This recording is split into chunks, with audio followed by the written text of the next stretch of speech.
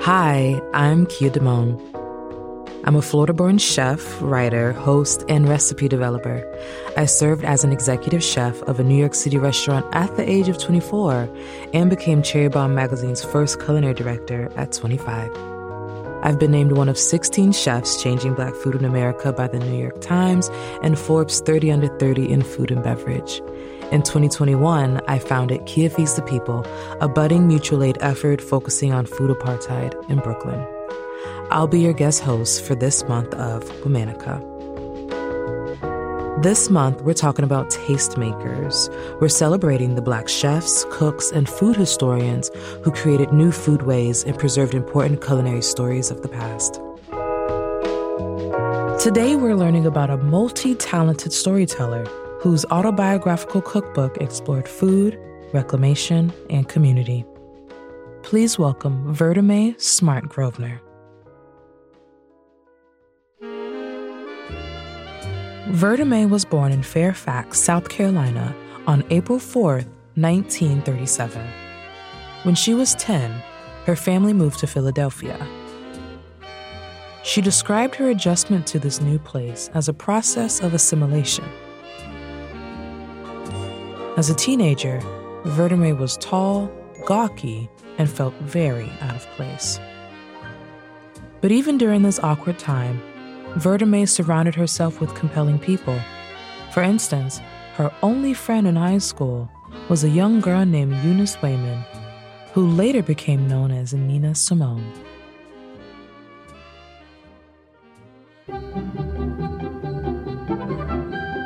Fresh out of high school, Vertamae moved to Paris.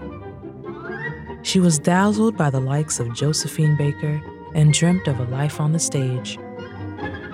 She found the bohemian community she craved on the left bank, among prominent writers and artists. She often brought these people together through food. Among them was the man who would become Vertamae's first husband, Robert Grosvenor. Vertamae returned home to New York City when she was 23 years old. Soon after, she gave birth to her first child. She and Robert separated shortly thereafter. A few years later, Vertamae gave birth to her second child. She raised her daughters on the Lower East Side, where they will wake up to the smell of coffee and a delicious breakfast wafting from the kitchen. Vertamae also nourished her community. She cooked for the Black Panthers' free breakfast program, and when she met people through public performance and acting, she invited them to dinner. James Baldwin, Maya Angelou, and Nikki Giovanni were among those who ate at her table and became a part of her circle. Vertamae's cuisine expanded beyond the Southern food she grew up eating.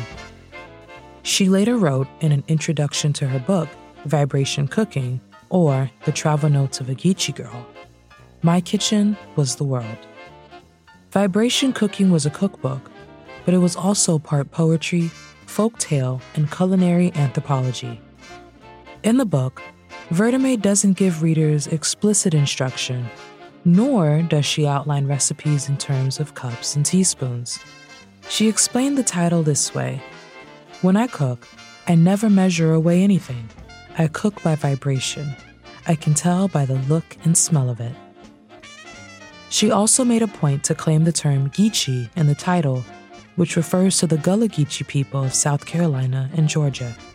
The book captures her many influences, from her world travels to the recipes she inherited from friends. It was unlike any major cookbook at the time.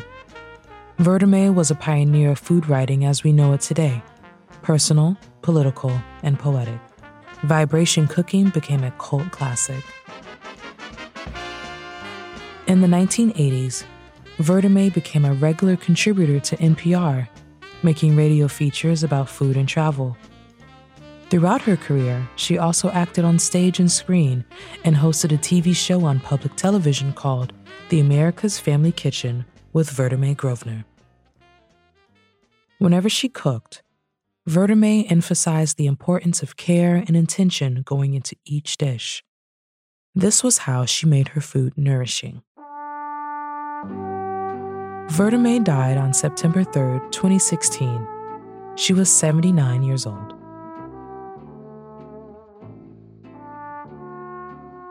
All month, we're talking about Tastemakers. For more info and recipes from this month's Womanicans, find us on Facebook and Instagram at Womanica Podcast. Special thanks to co-creators Jenny and Liz Kaplan for having me as a guest host. Talk to you tomorrow.